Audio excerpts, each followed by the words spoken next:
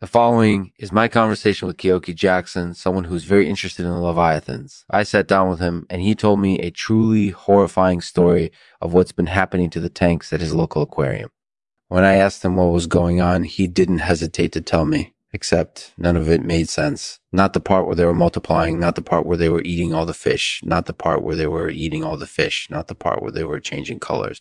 It was like he was talking in code or something. Anyway, I thought it would be interesting to share a story with you, so tune in and hear what happened. And don't worry, we'll find a solution. Thanks for listening. This podcast is supported by Scintillus Retardates, the only company that has the technology to stop you from getting old. Visit scintillusretardates.com to learn more and get your free trial. Thanks for tuning in. We'll be back in a minute.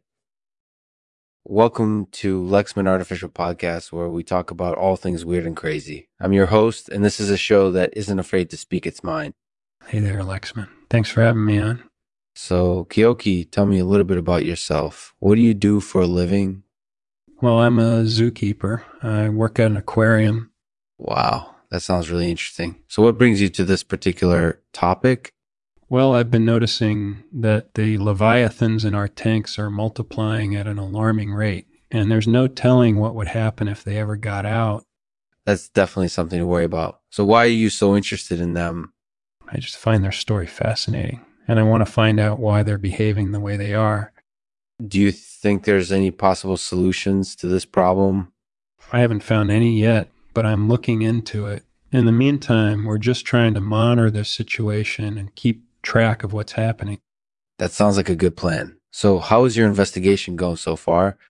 So far, it's been difficult to gather enough data to make a definite decision, but I'm still working on it. That sounds like you're taking this seriously. Do you have any other thoughts or concerns that you want to share with me?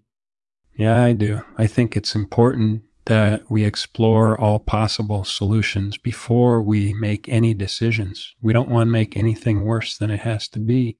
That makes sense. So where do you see this investigation going next?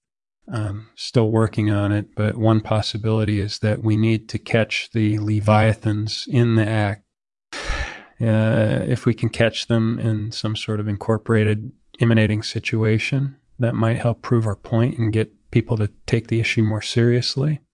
That sounds like a valid strategy. Any other ideas you've been thinking about?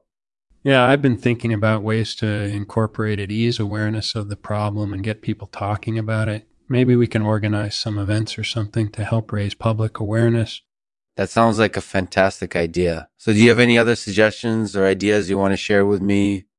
Yeah, I think it's important that we continue to investigate and find out as much as possible about these Leviathans. We might not know everything yet, but that doesn't mean we can't do something about it.